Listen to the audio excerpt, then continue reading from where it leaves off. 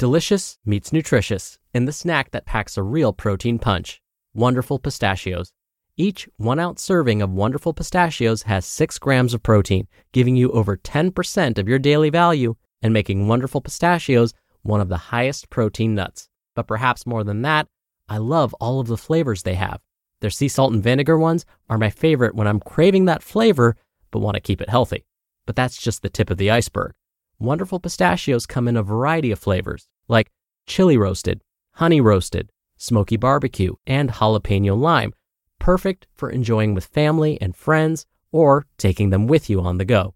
Whether you're a pistachio purist who loves cracking open every nut, or you prefer the convenience of no-shells pistachios, Wonderful Pistachios has got you covered. Grab Wonderful Pistachios and elevate your snacking game today. So fill up with a healthy snack when hunger strikes.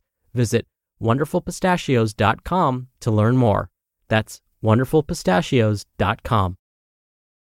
It's another Q&A edition of Optimal Health Daily, episode 2164, and I'm Dr. Neil, your host of the show. Welcome back to another Friday show where I answer your questions. On all the other days, I read health and fitness blogs to you, kind of like an audiobook, with permission from the authors, of course. Now, once a month, usually during the first Q&A episode of the month, I mention a bit about my background and credentials so you can better understand where my perspectives come from. And given this is the first Q&A of the month, it is time. So sometimes I get asked, why do you call yourself Dr. Neil? Well, it's something I adopted when I started teaching. I found my students didn't quite know how to pronounce my last name, so whenever they raised their hand or tried to ask me a question and wanted to address me, they would say, Dr. Malik? Malik? So I said, you know what, let's make it easy and just call me Dr. Neil. Now, my doctorate degree is in public health, but I wasn't always interested in public health or nutrition or exercise and wellness until I was diagnosed with a chronic disease at the age of 19. That definitely changed my life's purpose. It was at that time I decided to focus my attention on helping others so that no one else had to experience a chronic disease diagnosis like I did. And so, in order to do that, I wanted to have some credibility. And again, this isn't meant to be a humble brag, but instead gain your trust. I did receive both my master's and doctoral degrees in public health, and to make sure I covered all of my bases, I also became a registered dietitian nutritionist, a certified health education specialist, and a certified exercise physiologist through the American College of Sports Medicine. I've been teaching in higher education for over 14 years, and I'm currently faculty within the California State University system. I've published peer-reviewed studies, presented at national conferences. I've served as an editor for multiple journals. I've been interviewed by over 70 different media outlets for my expertise on basically all the stuff I talk about on this podcast. And I share this with you to say that when I provide my commentary after each episode and answer the questions you send in, like today, I hope you feel as though it's coming from a place of truth. My only intention is to help you feel your best. But for now, let's finally hear today's question and start optimizing your life. Today's question came via email. Seth writes, here's one that's really been on my mind lately. Everyone has seen how much of a craze cold plunging has become. But what exactly does it do? And how is it good for your health? Or is it just another fad? Thank you so much for taking the time to send in your question, Seth. I still remember the first time I tried a cold water plunge. I was on vacation, and the resort I was staying at had a fancy day spa. The men's locker room had all of the usual stuff you might expect from a fancy day spa. Lockers, of course, a sauna, fancy bathrobes and matching slippers, and even a jacuzzi. Next to the jacuzzi was something I had never seen before. It was in the shape of a jacuzzi, but the water inside wasn't moving. There were no jets. In fact, the surface of the water was so still it looked like glass. But it had a rail and steps leading into the water just like a jacuzzi. I had to know what it was. So I held onto the rail with both hands and plunged my entire right foot into the water. Let's just say I probably should have just dipped my big toe in first. After the feeling came back into my right foot, I realized that this was a cold water plunge pool. To me and my numb foot, it felt like I just stepped into a pool of melted ice. Now, You might think that this would have made me turn and run from this pool of pain. Oh, how little you know me. I had to face this challenge. I was determined to submerge my whole body in this thing. I had heard about the possible benefits of cold water plunges and had to see what it felt like. So I put my right foot back in and let it rest on the top step below the water surface. It didn't feel as cold as before. It wasn't so bad. It took me about a full 5 minutes of deep breathing and inching myself deeper and deeper into the water, but I eventually got my whole body submerged. I submerged my entire body for about 3 seconds before I quickly jumped out. I still remember how every inch of my skin felt after I got out of the water. I felt like I was being repeatedly jabbed with very tiny pins on every inch of skin. But as that feeling started to wear off, I felt a sense of ease and calm. I thought to myself, I could see why people choose to put themselves through this. But I had to know whether anyone actually studied whether what I just put my body through had any actual health benefits. So I did some research. Sadly, there are very few published studies on the health effects of cold water plunging. I usually like to quote published studies when I answer questions for these Q&A episodes.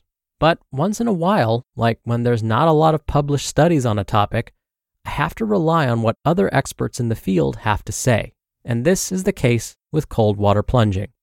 According to the American Heart Association, shocking the body with cold water could do more harm than good. They go on to explain why. Just like I experienced, when the body is exposed to cold water, it goes into a cold shock response. This response leads to increased breathing rate, increased heart rate, and increased blood pressure. So basically, all of this to say, the heart has to work harder. This isn't great for people with pre-existing heart or blood pressure conditions. Plus, there are those with circulation problems, like those with diabetes, who may not want to experience these effects. So why would a cold water plunge be a thing? Well, some claim that it helps prevent aging, boosts the immune system, and can help the body recover from a particularly tough workout. We don't know if it helps prevent aging, but there are some studies to show it may help decrease muscle soreness. The problem with the studies looking at muscle soreness is that they compared people who spent 10 minutes in a cold water bath to those that used no form of cold therapy at all. That means we don't know whether simply putting ice on the sore area would have helped just as much. When it comes to cold water plunging in the immune system, we simply don't know here either. There was one study that found a not so great effect of cold water plunging. The body, in response to cold water plunging, increased the production of harmful compounds called free radicals. And free radicals increase our risk for diseases like heart disease and even cancer. So, what's the bottom line? Many health professionals say that the risks of cold plunging may outweigh any benefits. But if you decide you want to try it, experts say it's best to ease yourself into it. Start with only a few minutes at a time and build up your tolerance slowly. It's usually not recommended to stay in a cold water tub for longer than 10 minutes at a time. And when you're done, don't immediately jump into a hot shower. The sudden temperature change could make your blood vessels dilate really quickly. This would then send the blood rushing down to your feet and legs instead of back up to your head. So someone could end up fainting. Instead, step out of the cold water tub, remove any clothing, and dry off with a towel. Allow the body then to gradually warm up again before hitting the shower. And of course, my usual disclaimer, talk to your doctor first before attempting a cold water plunge. When you're hiring, it feels amazing to finally close out a job search. But what if you could get rid of the search and just match? You can with Indeed. Indeed is your matching and hiring platform with over 350 million global monthly visitors and a matching engine that helps you find quality candidates fast. Ditch the busy work. Use Indeed for scheduling, screening, and messaging. 93% of employers agree Indeed delivers the highest quality matches compared to other job sites. One of the things I love about Indeed is that it filters out incompatible applicants. So when you're hiring, the process is much faster and you only have to consider applicants that are already likely to be a great fit. And listeners of this show will get a $75 sponsored job credit to get your jobs more visibility at Indeed.com/health. Just go to Indeed.com/health right now and support our show by saying you heard about Indeed on this podcast. Indeed.com/health. Terms and conditions apply. Need to hire? You need Indeed. Thank you so much for taking the time to send in your questions, Seth. We're now giving away copies of our hardcover Optimal Living Daily Workbook if you send in a relevant question. So if you want that mailed to you and you're in the US, send in a question before we run out. If you're outside of the US, we'll be happy to email you a PDF version of our workbook. You can email a question to health@oldpodcast.com. Or if you want to send in a question via audio, come by oldpodcast.com/ask to record from your computer. It's really easy, and you can even do retakes before sending it in. Or again, just send an email to health@oldpodcast.com. All right, that's another Q&A edition of Optimal Health Daily. Thank you so much for listening every day and all the way through. I hope you have a great start to your weekend, and I'll see you back here tomorrow where your optimal life awaits.